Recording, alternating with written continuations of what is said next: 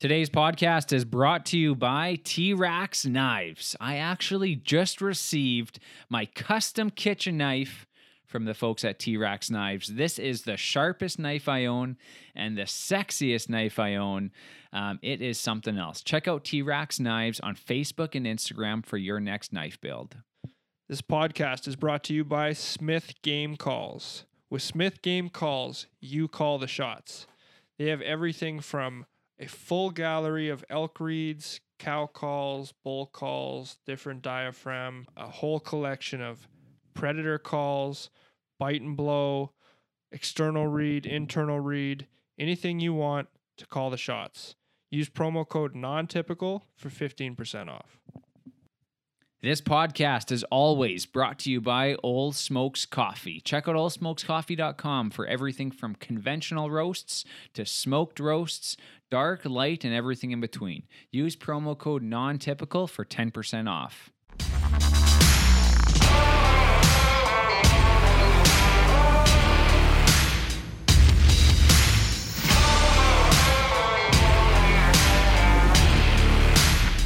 This is the Non-Typical Nation podcast with your hosts, Brody Teal and Eric Labrie. Let's talk hunting and absolutely everything else that goes with it. We're back for another podcast. We are back. Made it through this summer, winter weather. Yeah, winter's finally here, man. It's finally here. It's January 20th, 22nd of January tonight we're recording, and it's snowing. And it's -6. You know what? And what is super cool, I think, is we are pretty much already like halfway done winter. Yeah. Oh, yeah. The worst part is usually this early January. Yeah. This time last year, we had like a -40 stretch of cold weather. Yeah. It was brutal. My truck, I remember I started it one day and it was like 3 months old, basically brand new. And it was revving at like 7,000 RPMs and going all the way down and just going nuts.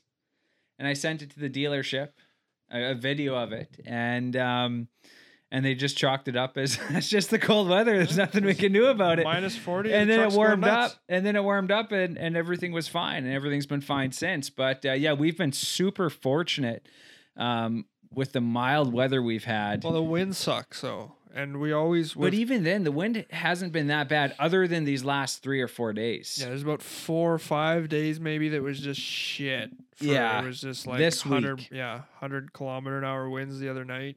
My barbecue blew down, my smoker outside, our patio table with the umbrella blew over, and we had totes that were sitting out by the garage. They were in the field. We had fencing down. We had all kinds of shit. I'm sure the horses were just going crazy. Well, I was going to ask, were the horses all right? They seem to be fine. You know, they have the little shelter there with 3 walls on it. Yeah. So, and we face it the proper way because the wind always blows the one way. Okay.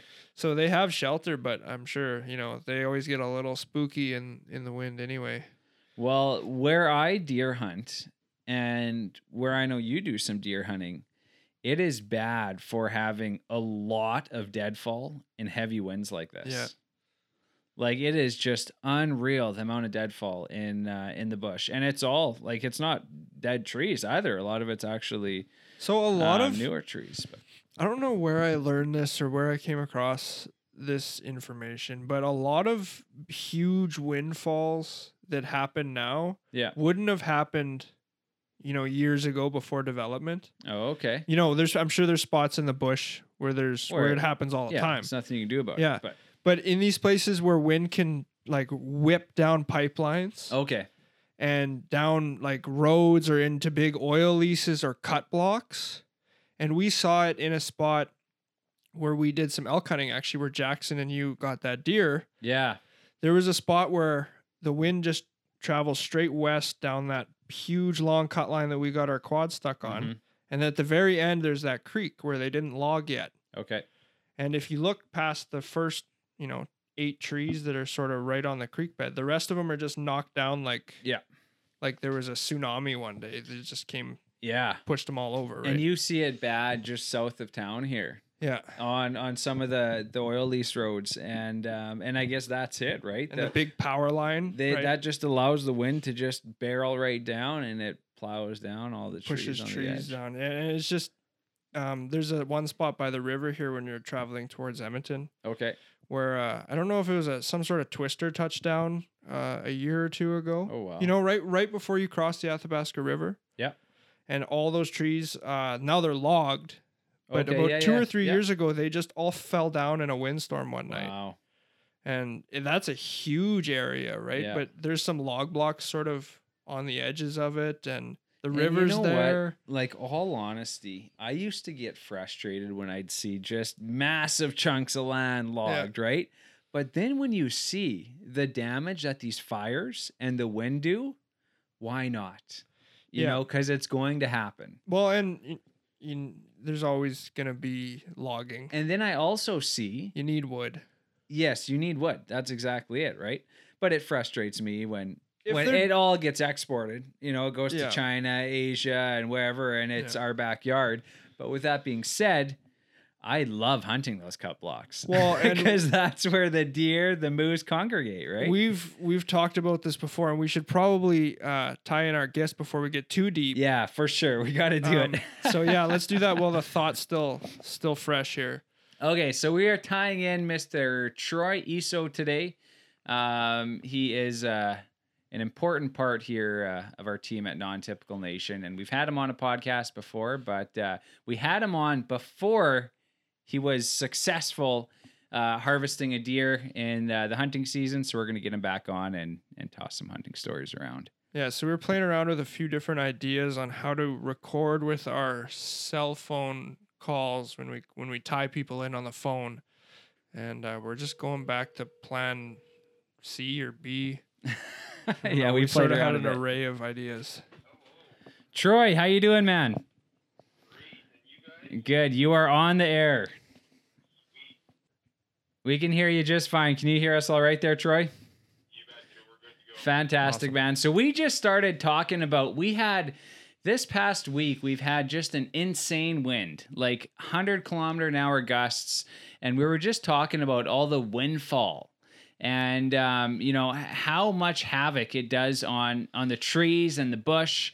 And then we got talking about the logging and the trees they take down. And we didn't want to dive too deep into this because we wanted to tie you into the podcast. The point I was just about to make before, you know, we called you in here was that if we sort of hate to see this logging, and we sort of hate to see these new oil leases pop up and new roads get pushed into our favorite, you know, little patches of bush.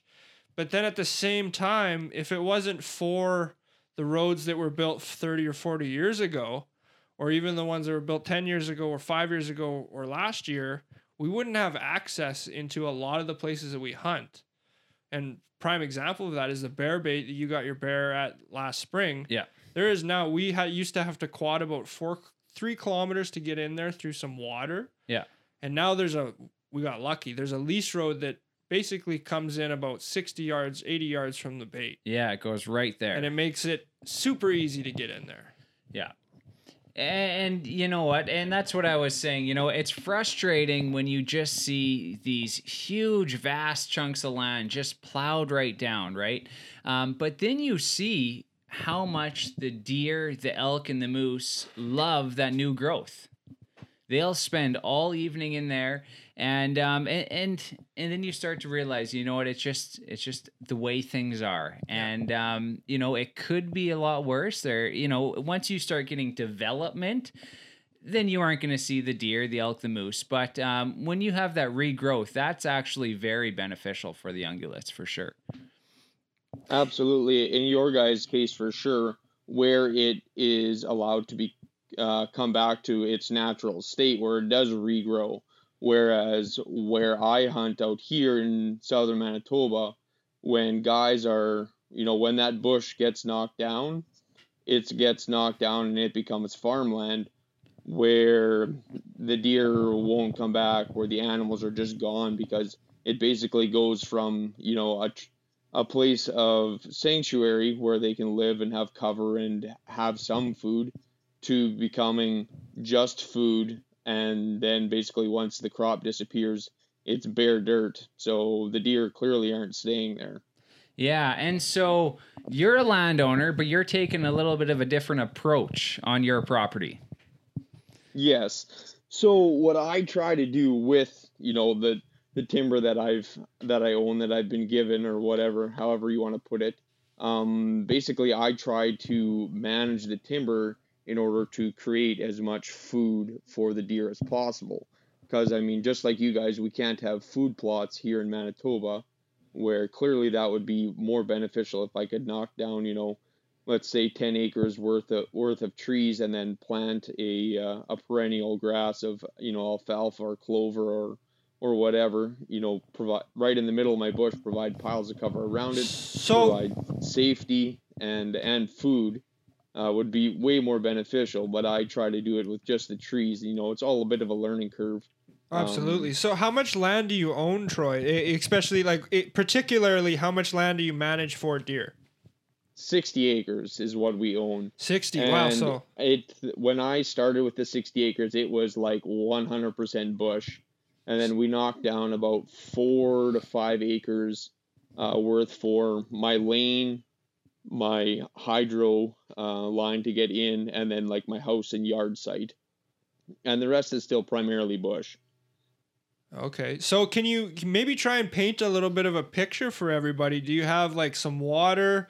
Do you have what's the neighbor's land sort of look like? What is You bet. everything sort of point? Which direction does everything sort of point?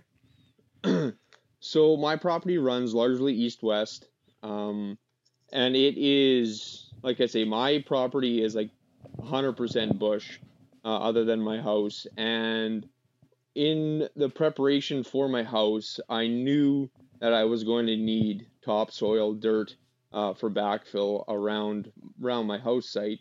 And I'm like, hey, there's no water source for the animals on my property at all. There's water on the 20-acre piece next to me to the east, but every time the deer need water, they're clearly leaving my property, and they may not come back. And that was my biggest fear. So I kind of took advantage of the fact that I was going to need the dirt for my house. So kind of in the back 20 acres of my own piece, I dug a hole in order to get sufficient water source all year round. I mean, obviously it's frozen now, but it still seems to be a natural gathering place, even though the fact that the water's frozen.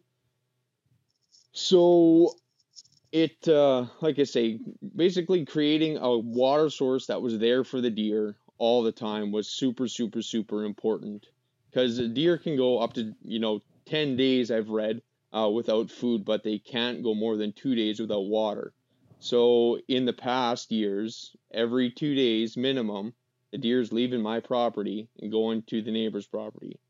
And to the north of me is wide open field. To the west of me is a very small pocket of bush, and then it's wide open field. To the south of me, there's a little bit of trees. There's 80 acres that's partially pasture land.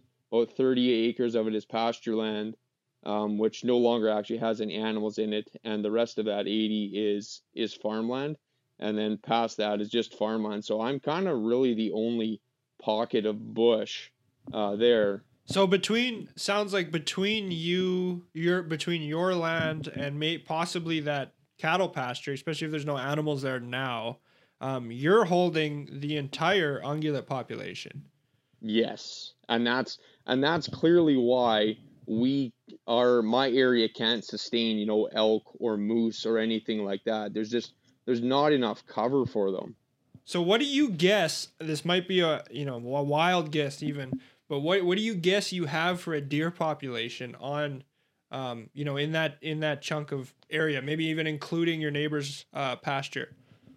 Okay, so in my property right now, I feed all winter long. Basically, I can't bait. So basically, as soon as either we're tagged out and nobody's hunting my property, or hunting season ends, I put food in there, and I always go with an alfalfa bale, and I always put in a round bale. It's just way easier than hauling in small square alfalfa bales. I know lots of guys do it. It's way more work, whereas for me, I just put a big round bale in there. and then they feed on it. And I would say I have between 20 and 30 deer on a regular basis hitting that bale, and it is roughly a third gone.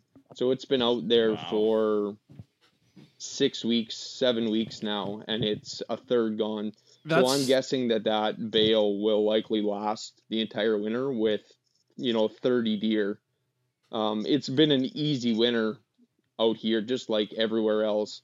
There is a ryegrass field on the outskirts of the neighbor's property, and the deer are definitely feeding out there as well because they can get at it because we have hardly any snow.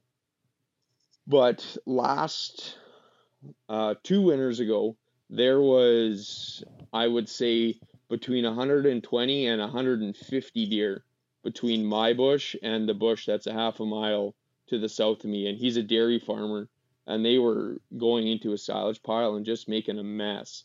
So that's another reason why I also feel there's huge value in feeding the deer over the winter. If I can keep, even 15 deer out of his yard that he doesn't have to deal with, then for me it's a huge bonus. I want to see the deer anyways, and then my neighbor doesn't have to deal with them in his feed for his cattle all winter. Well, that's exactly it, man. If you want to see more wildlife, you have to put value on them. Because if somebody doesn't have value on those wildlife, they're just going to kill them. Yes. Right? And it's and like, I unfortunately have seen that in the past. Well, and you see that a lot with elk. Many years ago, there was it turned into pests. Yeah, exactly. Exactly. Go ahead. There was a farmer that we used to hunt on years ago, probably 10 years now. There was close to 200 deer coming into a silage pile every night. And we were trying to work with conservation. We got bangers, and we were out there, a couple nights a week, like shooting flare shotgun shells at these things out of the hay sheds, and just to try and keep these deer out of there. But after about 2 weeks of this, the deer realized that these propane bangers that are making a whole bunch of noise actually produce heat when they're going off. So they would literally be bedded right beside these bangers. They're making all kinds of noise, random noises every 10 minutes or so. I've seen the exact same thing. But the deer realize that these things are actually producing heat. Yeah, I've seen, that's funny. I've seen the exact same thing with deer and moose around oil field equipment. And, guys will always ask me, like, there'll be a pump jack or some kind of, pump running or a shack running, making noise, and it'll be farting and blasting and backfiring and making all kinds of noise. And you'll see beds right on the downwind side of the shack or on the warm side of where the engine exhaust is. And you'll see their tracks. They walk 2 feet from them. And these things start and stop whenever. They're all automated, make all kinds of noise. But the animals, they know, they don't hurt them, right? Yeah. They're always there. They're always running. Yeah. And even in that case where we were running bangers and we had conservation involved, unfortunately the deer were still all over this guy's food. And once the deer were, puncturing his silage piles, the big portion of that gets wasted because the silage starts to mold. Or the animals actually won't eat it on the open ends of the silage where they're pulling out to feed. These deer are obviously bedding there, they're crapping there, they're peeing on it, and then the cattle wouldn't eat it. So that's why I see the huge value in it. Like, I can't imagine being that farmer, and unfortunately, these deer that, yes, many people see huge value to, all of a sudden they are wrecking my entire livelihood because my cattle won't eat the food, and the percentage of the food that they will eat, they're losing piles of production off of it. So it's just costing them money after money after money, huge dollars. So eventually they get sick of them and they just start shooting them, and it's really, really, really sad to see. But I try to, when I see the devastation from my eyes, it's like, oh man, there's just a pile of dead deer here, and it's so disheartening.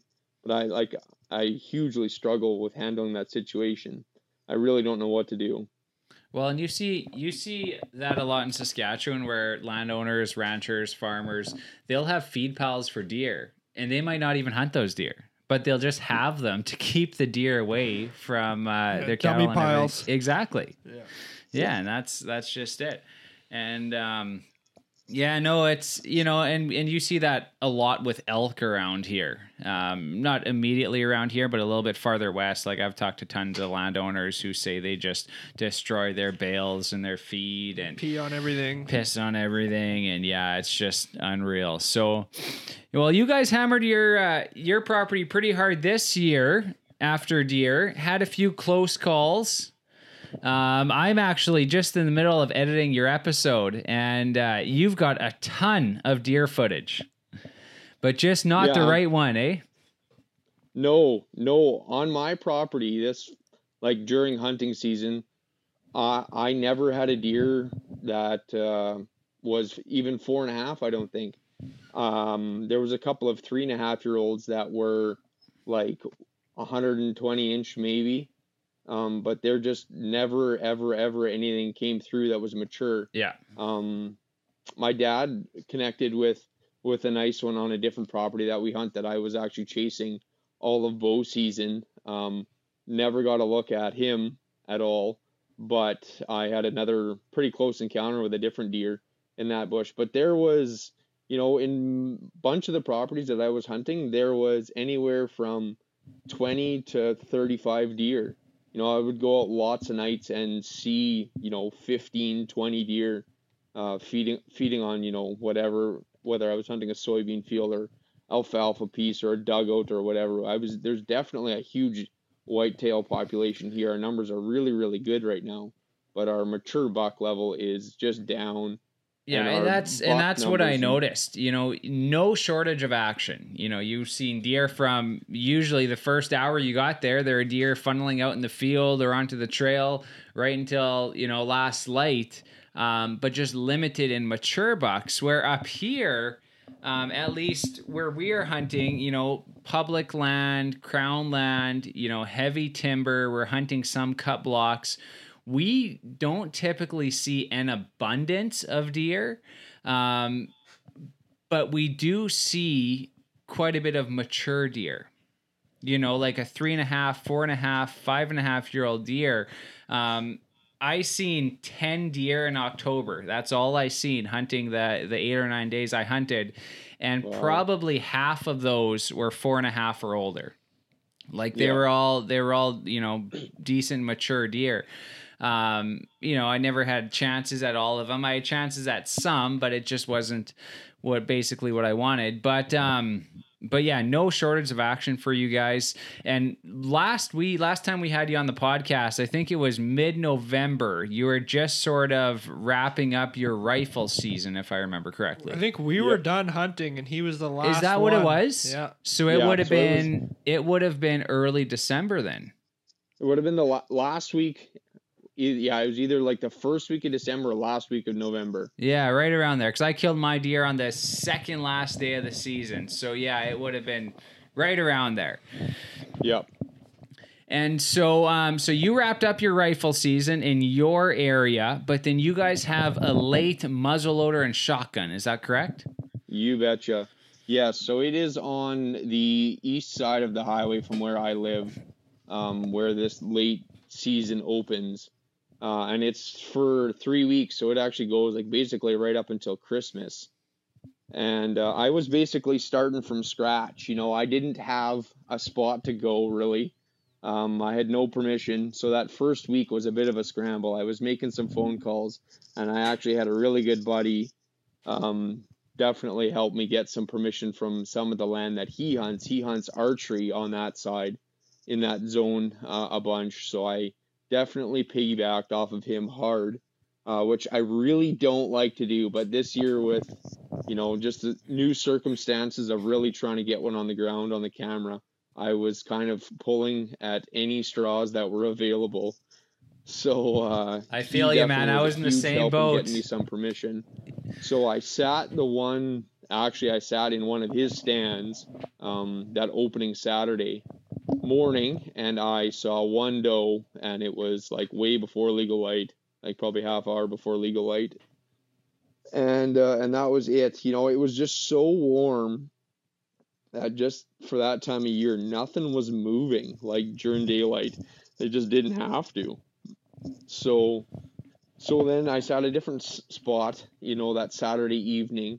And again, I think I saw one deer walking out to my truck, like 15 minutes after legal light. Just absolutely nothing. So I was really scratching my head. I'm like, what am I even doing here?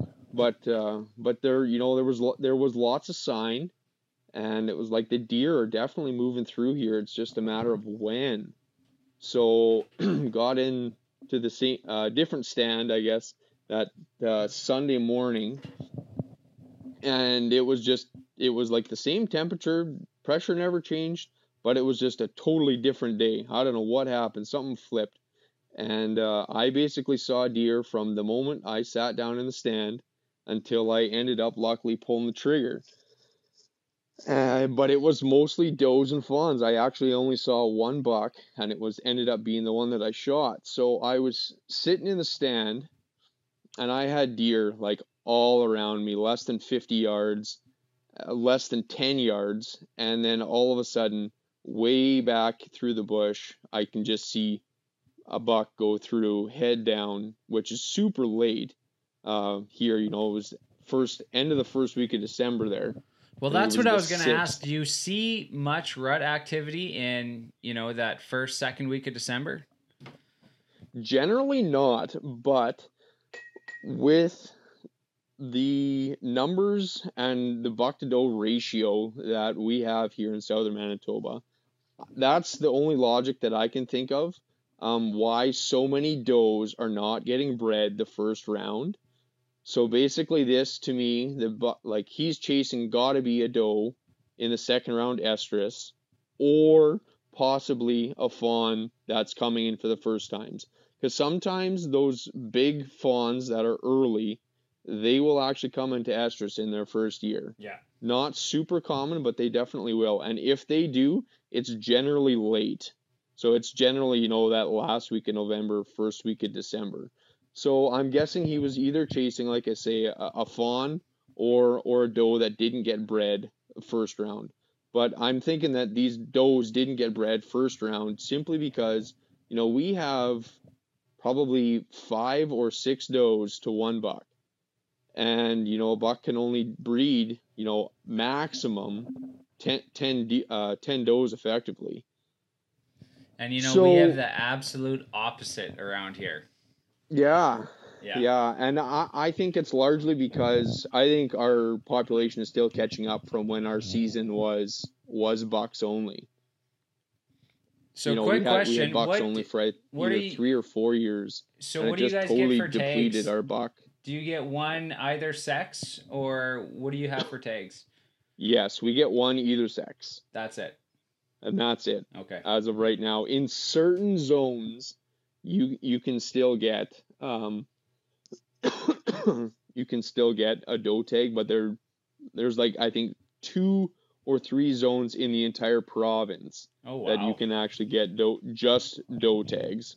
Jeez, unreal. So yeah, it's super limited. They need to open it up. Like our buck to doe ratio is just horrible. Well, it's and everybody crazy because you guys don't everybody, have I shot a buck. I shot a buck. Yeah. Gotta be I shot a buck. Yeah. So I don't know. You're never gonna change people's mentality on that, and I'm certainly not trying to. Everybody hunts for their own reasons, and if that's what gives you the biggest pride, the fact that you shot, your 4-corn or your little 3x3, all the power to you. Like I say, if you're out there and you're enjoying your time in the woods and you're doing it legally, that's awesome. Yeah, without a doubt. So I'm certainly not trying to take away from that. But the guys who are chasing mature deer definitely makes it a lot tougher for us. So, but anyways, so back to my morning there. I'm sitting in the stand, see this buck go through, probably 200-300 yards away, and he's after this doe, and I have 3 fawns in front of me. None of them are further than 30 yards. One is like less than 3 steps. One is about 5 yards, and one is like maybe 30. And they're, feeding right underneath me. And this buck goes through. I'm like, okay, this is going to get bad because I'm going to, like, I could see that there was something there. And at this point, I was certainly ready to pull the trigger on a deer if given the opportunity. And all the other deer are coming up this little drainage ditch that's right in front of me. And then they're kind of coming up onto this ridge right beside me to my left, which is exactly how I have the camera set up. You know, I got it on my left side, gun straight, so if he's straight or left, we're good to go. But this deer comes on the field edge down the right side, which is like anybody who has sat in a tree stand and tried to shoot like basically wrong-handed, you know exactly what I'm talking about. Yeah. So this deer comes down the right edge, and he's pretty hard after this doe. And I'm like, I'm screwed. I'm hooped. Like, this isn't going to happen. They're going to come down this field edge. They're moving way too fast. It's not going to happen. So then they get to about, I'm going to say about 75 yards out in the field, and they just stopped straight right at me. So I'm like, sweet. So I get the camera rolling on him as he's out there, kind of like super tucked in, right tight to my body. And I'm trying to stay on him. But now I can't get the gun over. So what I got to do is I get my camera arm away from my body. Then I get my leg over the stand. And I get my other leg over. And I'm doing all of this. And these three fawns are just staring at me. Like, they're still not further than 30 yards.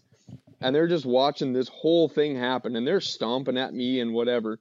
But I'm like, I either move now or this buck is gone. So I get one over, get the other over, get the camera back on him.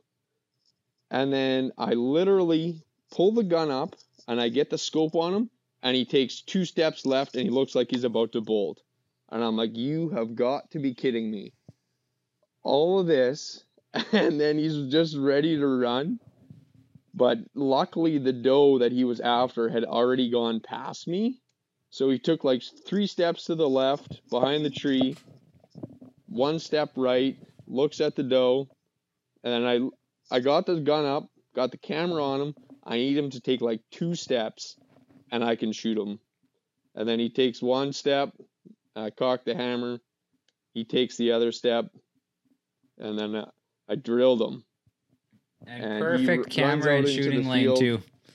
And then he flops out into the field, and I was just ecstatic because it couldn't have played out any better. You know, it certainly wasn't the biggest deer that I was after, but man, I put in, I don't even know how many hours. One of these years I keep telling myself that I'm going to keep track of how many hours that I sit in a tree stand. But then I realized if I actually keep track of how many hours I sit in a tree stand, it might be disappointing because if I realize if I change hobbies, I can make a lot more money. Yeah, exactly. Yeah, you don't want to look into it too deeply. So that was what was the date? What was the date you killed that deer? December 6th. December 6th, okay. Yeah. Right on. Yeah, no, it you know, and the video was just perfect too. The deer was perfectly in frame, nothing covering the deer or the vitals or anything like that, and it worked out just fine. So that's awesome, man. I know, and that's the funny part, right? Like the footage is good, but if you could have seen the circus that was going on in the tree, it would have been tells a totally different story. Yeah. No, I hear you, man. You know, just you explaining that. Anyone who tree stand hunts enough. Puts enough hours in, enough days in, weeks in, you're going to experience those moments. And I had the first buck that actually came under my tree this year. He came right under on the opposite side, came right to my tree and bolted right. And I needed him to go forward or left. And, similar situation. I just could not get a shot off at him. And it was just heartbreaking. But, that's the way she goes. And when it does come together, it makes it that much more sweeter. So, absolutely.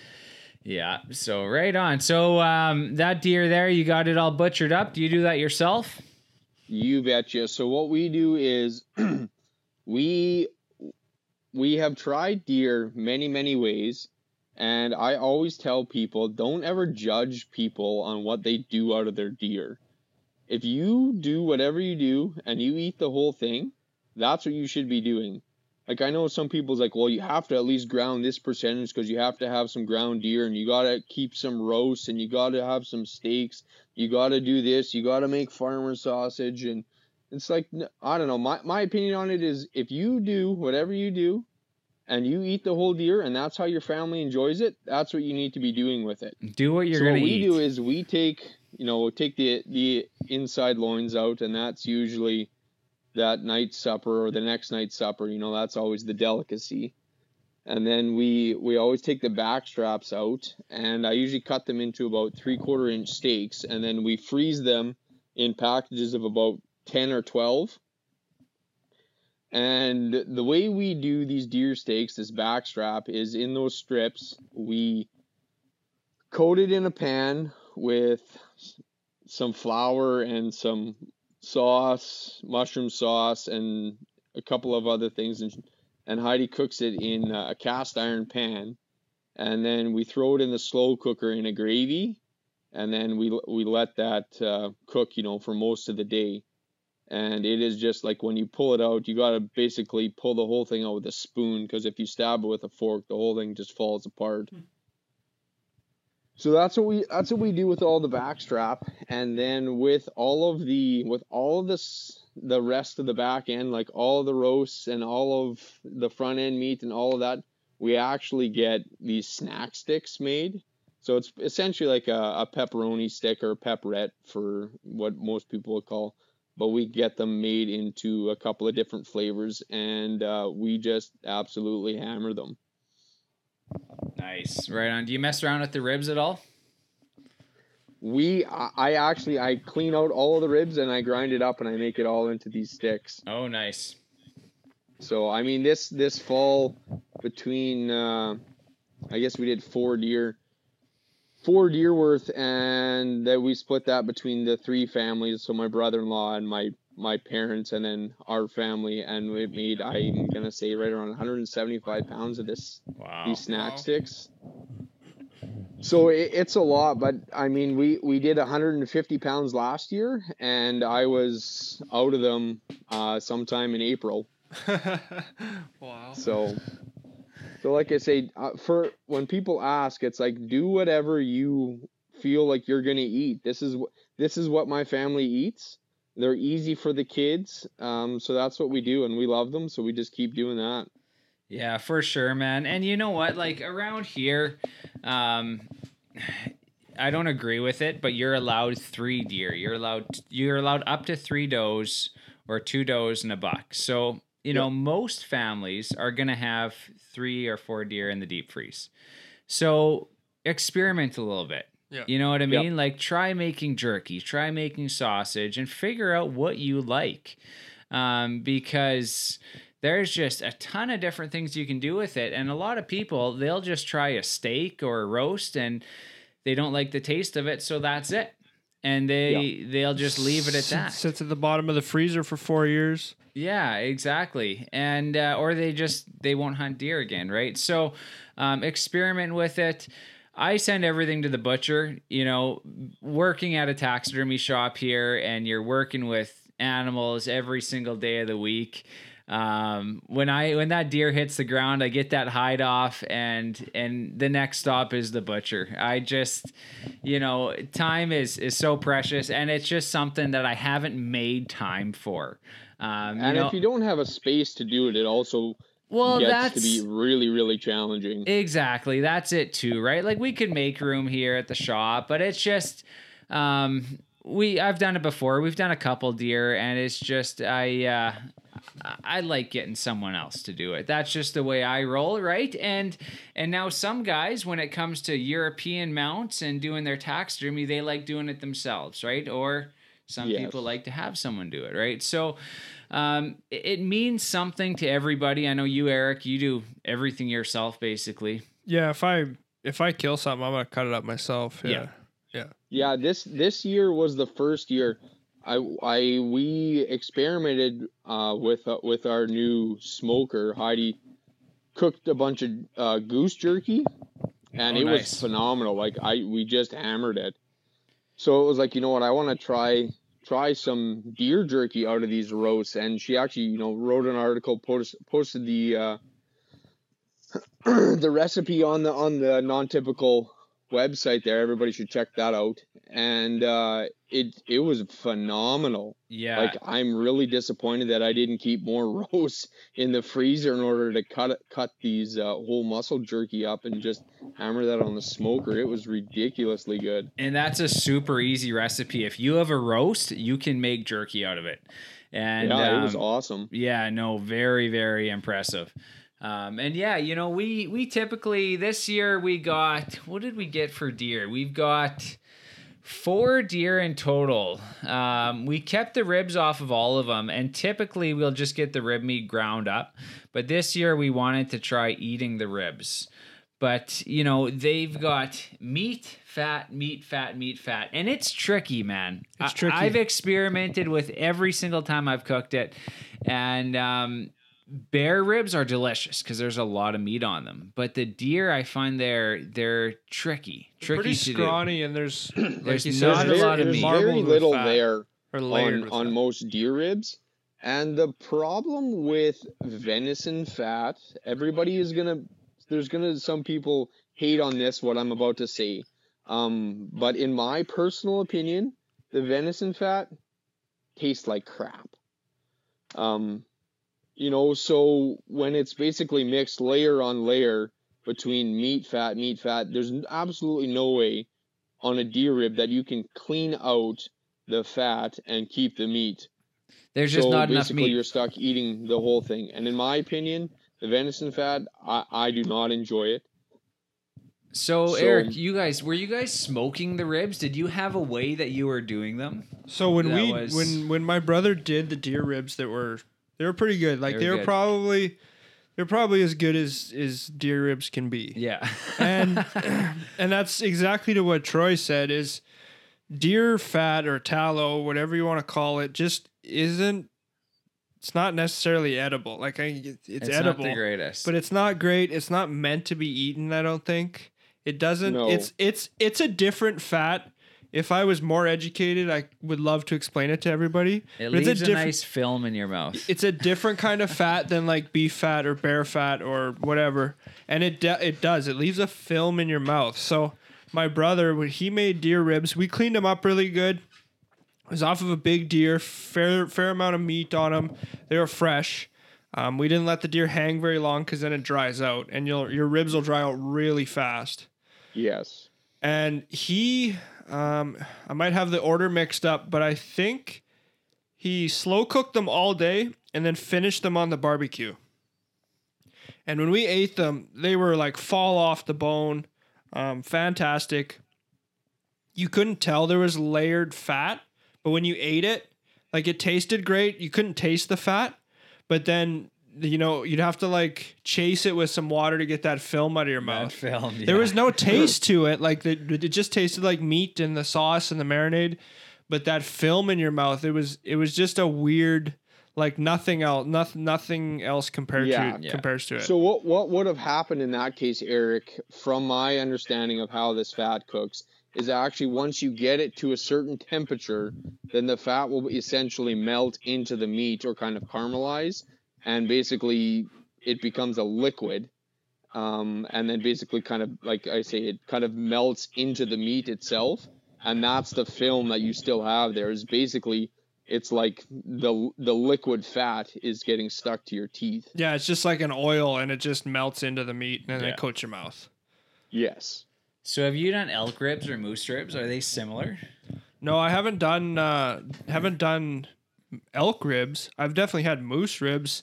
When you get into the bigger animals, there's that bigger amount of meat, right? yeah. There's an actual chunk of meat between Yeah. the ribs. Where deer, even like a big buck, you'll see it's just like a 1/8 inch layer of meat. Yeah. And then like a 16th inch layer of fat, and then a 16th inch layer of meat, and then a 16th inch layer of fat.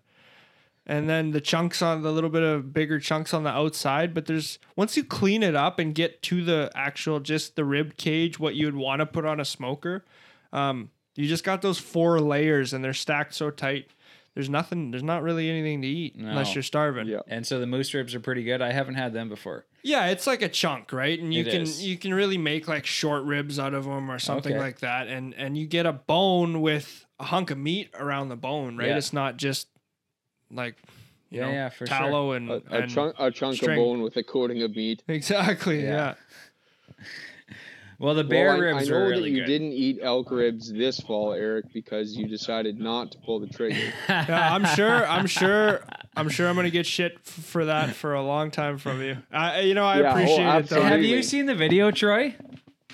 I saw just like the 20-second clip that he sent The day in- of.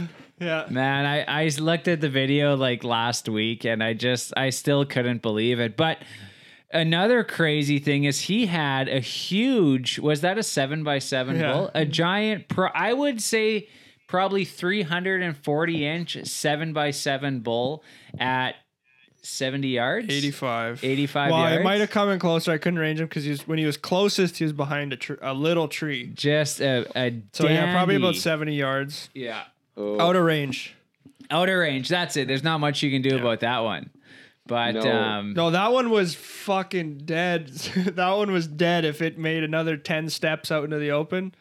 It was getting an arrow. so I was watching the video and you're in this cut line and then you hear this huge bugle and you look at the camera. Yeah, so you're like, that's a big bull. I got there, and so this is my family's property, and I've talked about it before. We have a little tiny 10 by 12 cabin on it. My grandpa, he's owned it for years and years and years. He had it logged years ago. There's a small little oil lease site, makes a little bit of whatever you want to call it, some tax money off of it, and Yep. he's now too old. He's had his hips replaced and stuff. He doesn't go there anymore. He doesn't trap anymore. And so I'm the only one that goes there. And usually it's about 45 minutes, 50 minutes from my house. So when I hunt there, it's a half section of land bordered by crown on 3 sides. And then the other side is bordered by 2 huge fields that are probably, they're probably 120 acres each.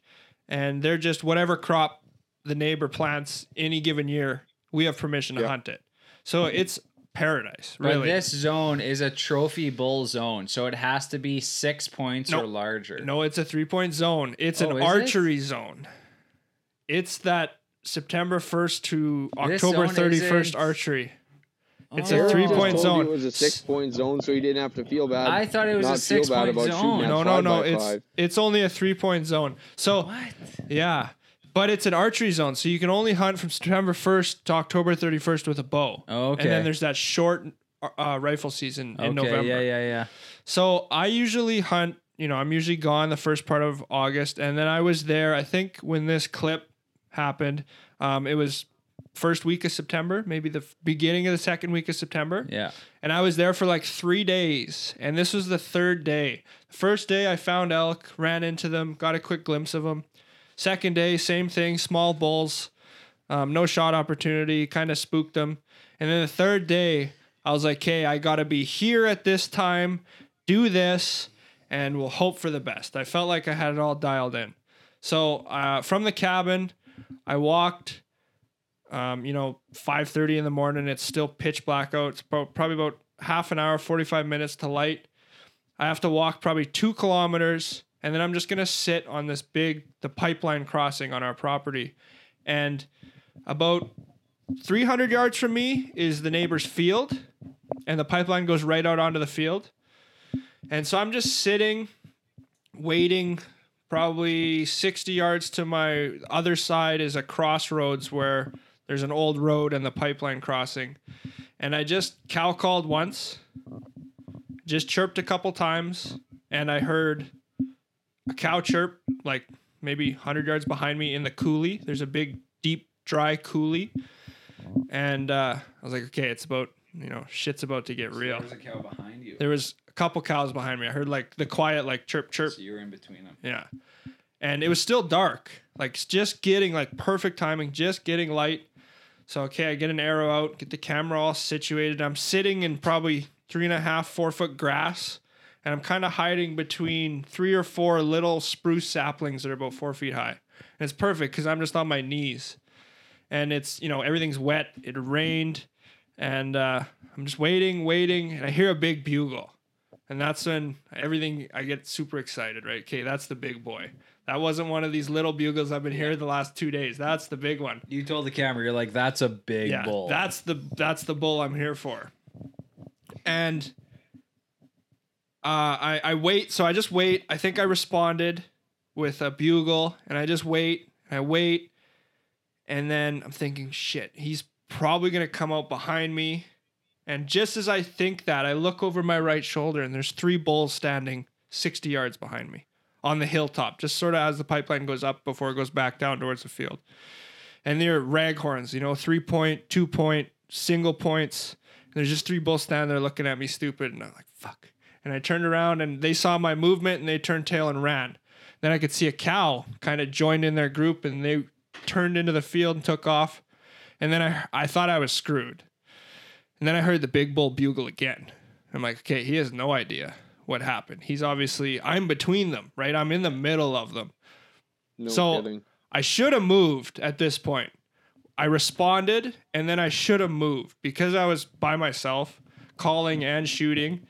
I should have, in hindsight, bugled and then made a 60-yard gap in one direction or the other and just hope for the best. There was no wind. I didn't. I was just too in the moment. I bugled and I waited. Man, there's so much going on. So much going on. Yeah. And I'm thinking, this is finally the especially when day. you're trying to self-film this. And I haven't seen a bull. I hadn't had a shot opportunity at a bull elk since I was 14 years old on that property. And I've hunted it every single year. So 8 years. And this bull steps out in the exact same place. No way. That the 7-point bull, the first elk I ever laid eyes on in my entire life while hunting, walked out in the exact same place. And there was a moment before this all happened, you know, between the 2 first bugles I heard of his, where I thought, what are the odds he's going to walk out in the exact same place? And that's when I should have, you know, made up that 60-yard gap or whatever. He comes out, turns the corner, starts walking towards me. I get everything all locked in, get my rangefinder out. He's at 85 yards, and he just standing there steaming. And he's right in the middle of the frame of the camera, and he bugles, and he's showing off his rack, and he's looking left and right. And I'm just like, okay, keep coming. Yeah. And he starts walking towards me, and then he gets to the spot where he thinks, okay, I should see the other elk now, right? And you can see it in his eye. He's like, okay, there's something missing. There's a piece missing here. And he turns, starts to think better of his decision. I think I cow called at him, maybe a weak bugle. And he turns and he decides he's going to walk back towards me and check it out a second time, but he's going to take the bush. So he walks through the willows, and I can just see his rack moving left and right around the willows and the spruce trees. And then he stops at what I'm guessing is about 70 yards behind a spruce tree. And that's it. There's just nothing I can do. I'm in 4 feet of grass. There's nothing between him and me. And I just hit record and just waited. And he turned, and I, you know, did what I could, followed him the rest of the day, and just never came anything of it. And it's heartbreaking, but it's, you know, you go back and watch the footage, and it's amazing. It is. Yeah, it's no majestic. And you know what? If you shoot one of those 5-point bulls on the first day out, you never get to experience that. That's exactly right. And that's where I was that first day. I'm like, if this is how the season's gonna go, and I'm gonna have bulls in bow range, you know, I'm not the guy that's die hard. If I don't kill something, it's not the end of the world. So yeah, if I had killed that bull on the first day, you know, I wouldn't have been there that day that happened, right? No. Okay, I'll make fun of you a little bit less now after hearing that story, because that was justified then, the fact that you at least got to experience, you know, a bull of that class after you passed those 3.5s. So I'll give you a little bit of credit. Well, you got to gamble, right? And I guess, you know, I don't play cards, but I guess I am a gambling man. Yeah, well, I think we all are. Anybody who steps foot in the bush in pursuit of these amazing animals that we all chase, I think we're all a bit of a gambler. Well, and back to the filming thing that we seem to pound to death. It's just none of this stuff would be as memorable if we weren't filming. You know, like to be able to go back months later and just watch it and like watch that promo video that you posted the other day. And I hadn't seen that elk clip in forever. Oh, really? And in like the 40-second mark of that promo video, I'm like, that's that freaking elk. Yeah. And that whole moment just like flashes back in your brain and you're like right there again. I really had to laugh the first time Brody sent it to me. I'm like, oh, I guess I'm like the only guy that gets super fired up about anything. Yeah, your audio clips are perfect, man. We needed that. Yeah. No, that's me kind of to a T. My wife makes fun of me all the time. So is that you screaming, "Oh baby"? Yes. Oh, nice. Okay, that's beautiful. Yeah, that's my favorite audio best clip part of is that promo. I didn't even kill the elk. It was my brother-in-law and my dad. I was the one behind the camera. Man, that is such a real clip. Like, I've never seen the video. That's just an audio clip. I've never heard it before until watching that promo that Brody put together. And when you listen to the sound in your voice, like you could play that to anybody and they would go, you know, whatever the situation is, that's real. Yeah, it's sincere. Oh yeah. Like it's such a real, the emotion and the passion in your voice in that clip in particular. It's just, it like puts you back in that moment. Well, and that's the thing. The raw emotion when you harvest an animal or when you miss an animal or even just in the middle of a hunt, Just like when you're seeing talking it. to the Just camera, shit happening. you can't make that stuff up. You can't fake that stuff. You can try it, but people will call your It bluff. doesn't work. No, you just, Yes. you know. We've all missed clips. Yeah. Me and Brody have done it for sure. At least we've missed clips and try to reenact them, and it's just never the same. It's almost a joke to try. I think all three of us can vouch for that, eh, Troy? Well, see, I don't know if I want to be the spoiler here, but I don't. Do you tell Eric that story? No, I didn't. You can tell him. Okay, so Eric, I'm assuming you've watched my turkey episode from spring. No, honestly, He doesn't have TV. I might get ostracized, or I think that's the right It'll be word. on YouTube in third quarter this year. All of our episodes from Sportsman Channel will be on YouTube in July, so they'll all be on YouTube. So I'm a terrible person, and I haven't watched a single one of our episodes from last year yet. Not a single one. So besides that, good work, Eric. Yeah, honestly. I don't have okay, TV. I'm sorry. So I'm out there hunting turkeys. First time I've ever chased anything in many, many years with a camera. This is the first time I've ever chased anything with a mic, trying to, get the whole story. I did many moons ago, chased birds with a camera, got a bunch on film. But anyways, so this is the first time many years really with any type of quality trying to get this done. And bird comes in, totally surprises me. I was not ready for him at all.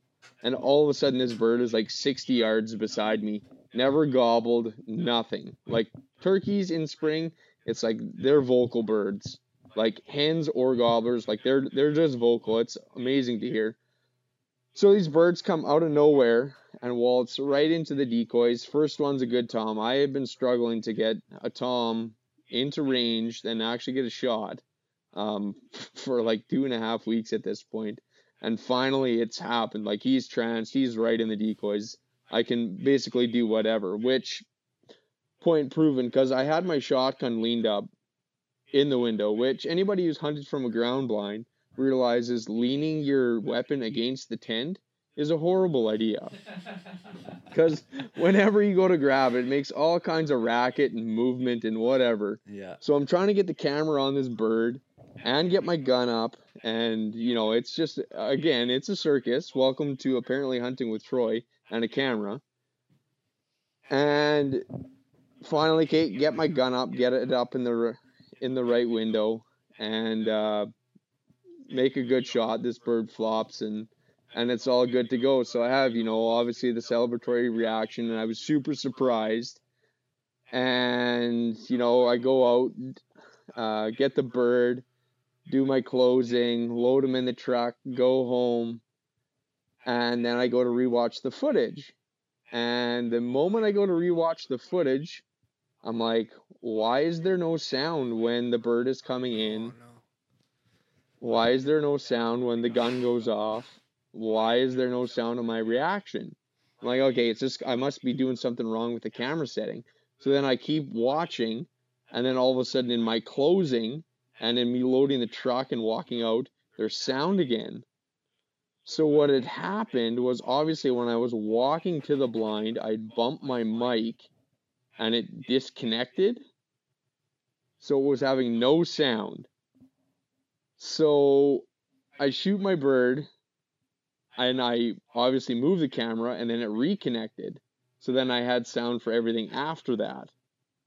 But for the whole shooting of the bird and the reaction part, there was no sound. Couldn't see anything, or couldn't hear anything.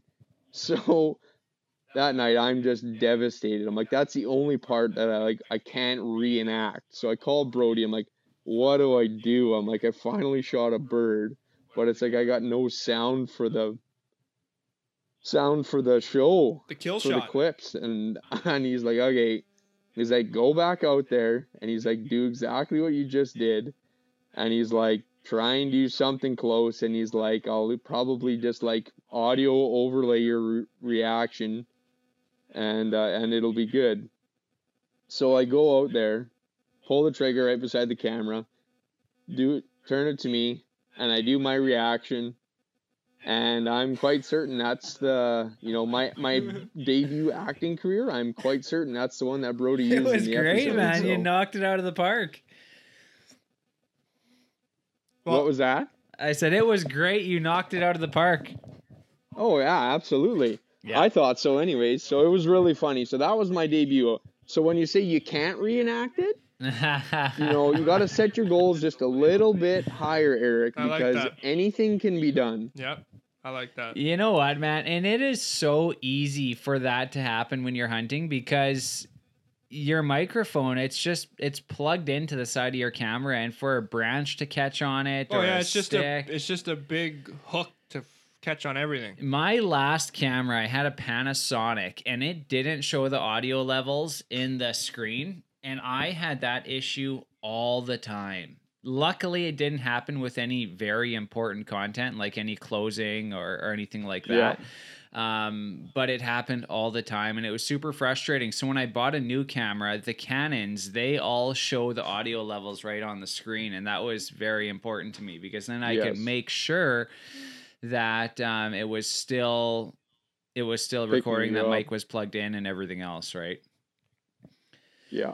So yeah, it happens, man. And you know what? Like I think the first or the second hunt that we filmed, me and my brother, we were on a wild boar hunt, and we'd hunted for like 3 or 4 days. Finally, on the last day, last evening, sure enough, these wild boars come running right at us. And we get down, and I'm like, you got it on film? He's like, yeah, got it. Clicks record. I shoot it, and then we track this pig. We get the pig, and we look, and there's no footage. And so the issue was he was already recording, and he stopped recording. And it's what it is. It's just like buck fever, and the cameraman gets it too. And when you're self-filming, it is so easy for a little mistake like that to happen. But you know what? And when we're hunting now, like yourself and me and Eric, that camera is so darn important. It's almost more important to get that animal in frame than it is to get a shot. It's absolutely more important. It's always, you see something, I play my plan strategy if I'm seeing whatever I'm hunting. So if I'm walking, calling elk, I'm thinking the whole time, okay, what am I going to do if one steps out right there? What am I going to do if I'm sitting here waiting for one to walk out and it comes out there, or there? And it's always camera first. Yes. bow, if I'm sitting, the arrow's ready, and all I have to do is pick my bow up. But my camera is always like right in front of me so that I can just easily swing it, focus, hit the button, and then the kill shots afterwards. Yeah, and if that camera doesn't come first, you will never ever get anything on film. No, and if you're afraid to, like, the camera has to come first because you get that elk in frame, and then you go to draw your bow back, and it takes 4 steps to the left. You have to be successful in filming, draw back your bow or put your bow down, move the camera, and draw again. You can't just take the shot because you need the elk. Yeah, and that's I learned that sort of the hard way the first couple years of filming. Is I sort of felt like, okay, well, I'm not going to sacrifice the moment for the footage, but you have to. You have to. And that actually, it's like a blessing in disguise because you sacrifice the kill shot for the footage.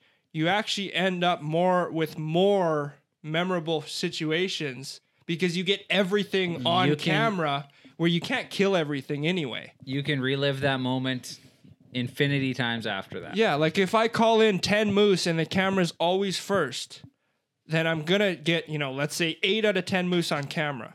If I'm shooting first, I'm only going to get 1 moose. Exactly. And it might be the first one, it might be the third one, it might be the 10th one. Chances are it's not going to be though, right? Yeah. Yeah, that's why I felt super fortunate this year to like when I started here, my biggest priority, my biggest goal was to get a turkey, at least 1 turkey kill on film for the team. So like to be able to get 3 turkeys on film, then film my brother-in-law and my dad killing that elk, whole pile of waterfowl footage, and and eventually finally capping off my season killing that deer. Just incredible year, really. Yeah, you really did. You had an absolutely phenomenal year, and a lot of hard work, and it paid off. You got the shots you needed to get, and it was well worth it, I'm sure.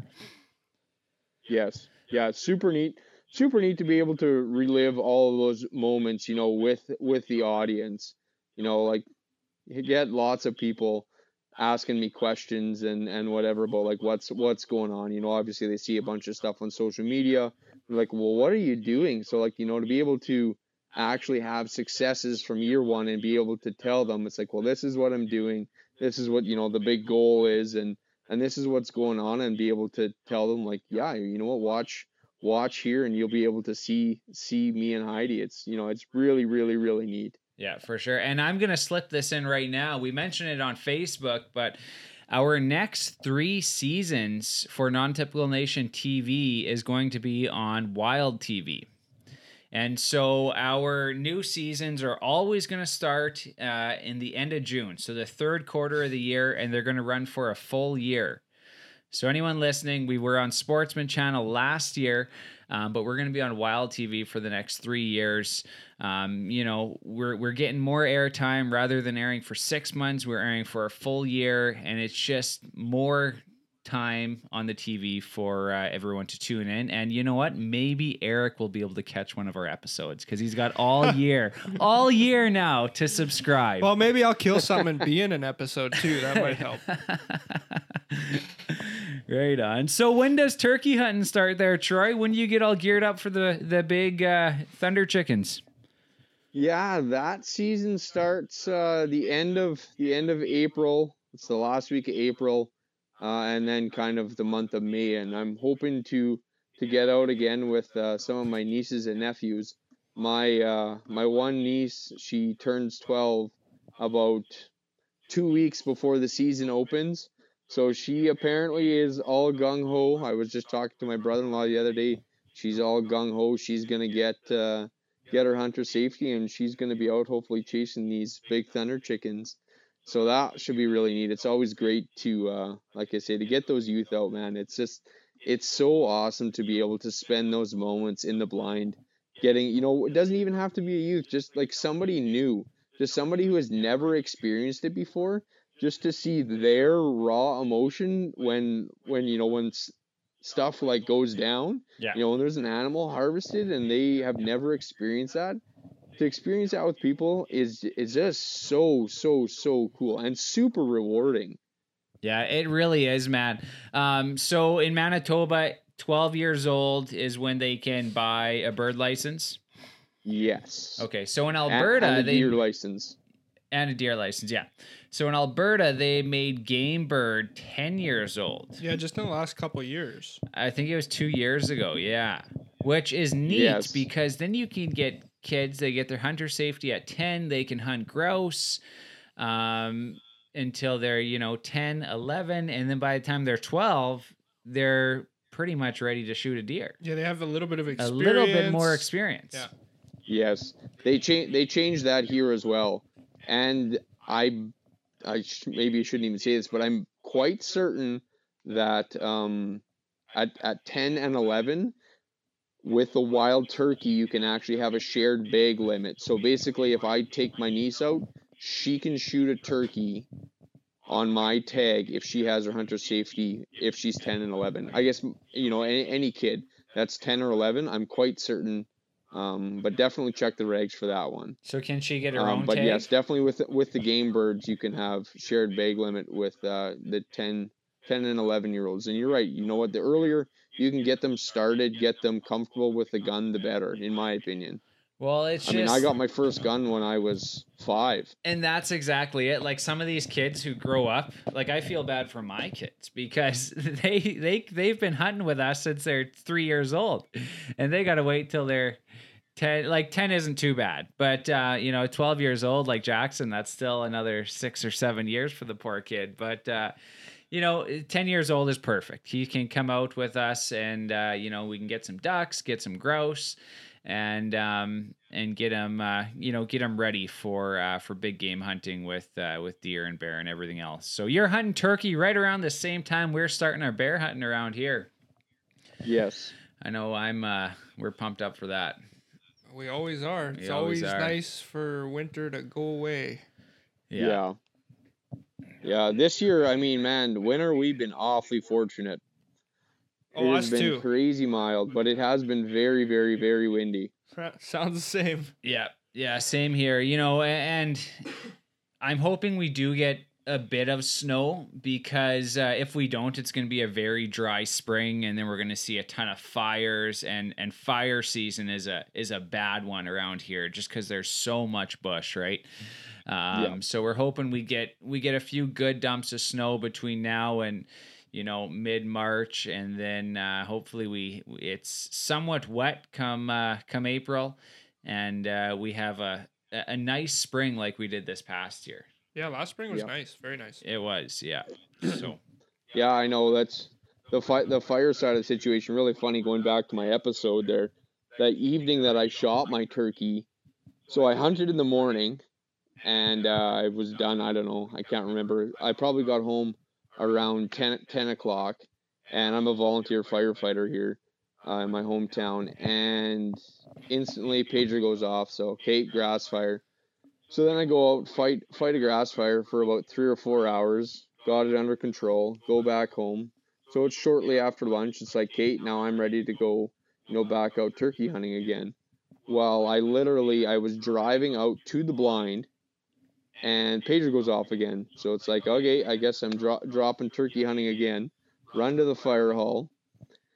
Go fight another grass fire. It was a smaller one, so it only took like an hour and a half, maybe 2 hours. So I was getting into the blind late because I was fighting fire all day.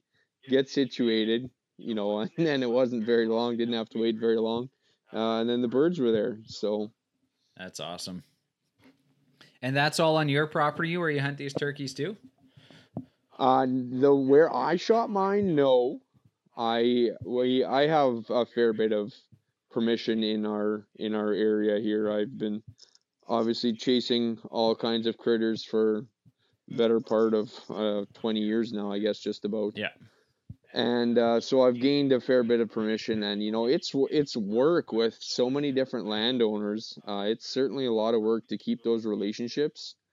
And basically to kind of keep a few pieces for yourself that not everybody is in is becoming more and more and more challenging. But whatever, it's work, but it's totally worth it in the end when it all pays off. So no, I shot mine on a different piece. Heidi shot hers on our property though. Okay, yeah.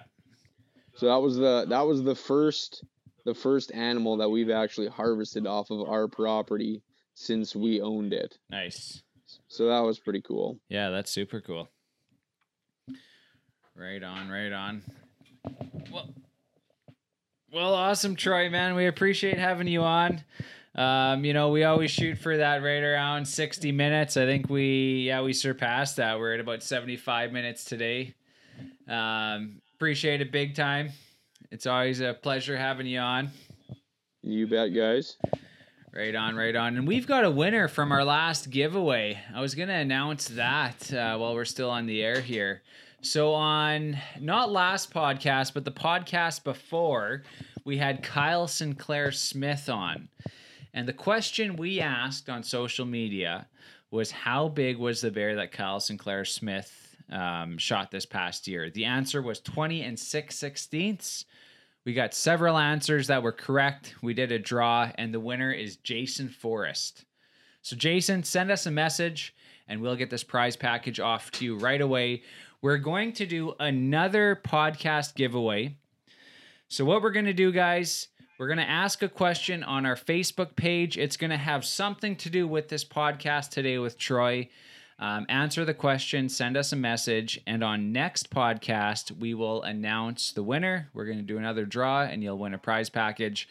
We've got a hat from our friends at T-Rax Knives, and we're also going to do a $50 promo code for our webpage, so you can get yourself some Non-Typical Nation gear or some Antler Obsession, whatever you want. You can get that on there. So be sure to check out our Facebook page when you listen to this podcast and answer that question for a chance to win. Awesome, Troy. Well, thanks again, man. It's always a pleasure chatting with you. And be sure to tune in to the TV show, guys, in 5 more months to check out Troy's whitetail episode, his elk episode, waterfowl, and we might even have a turkey episode on there too. Sweet. Right on, guys. Well, have a great night. Awesome, Troy. Thanks so much, man. We appreciate it big time. Thanks for coming on, Troy. Bye. Right on. That was a good one.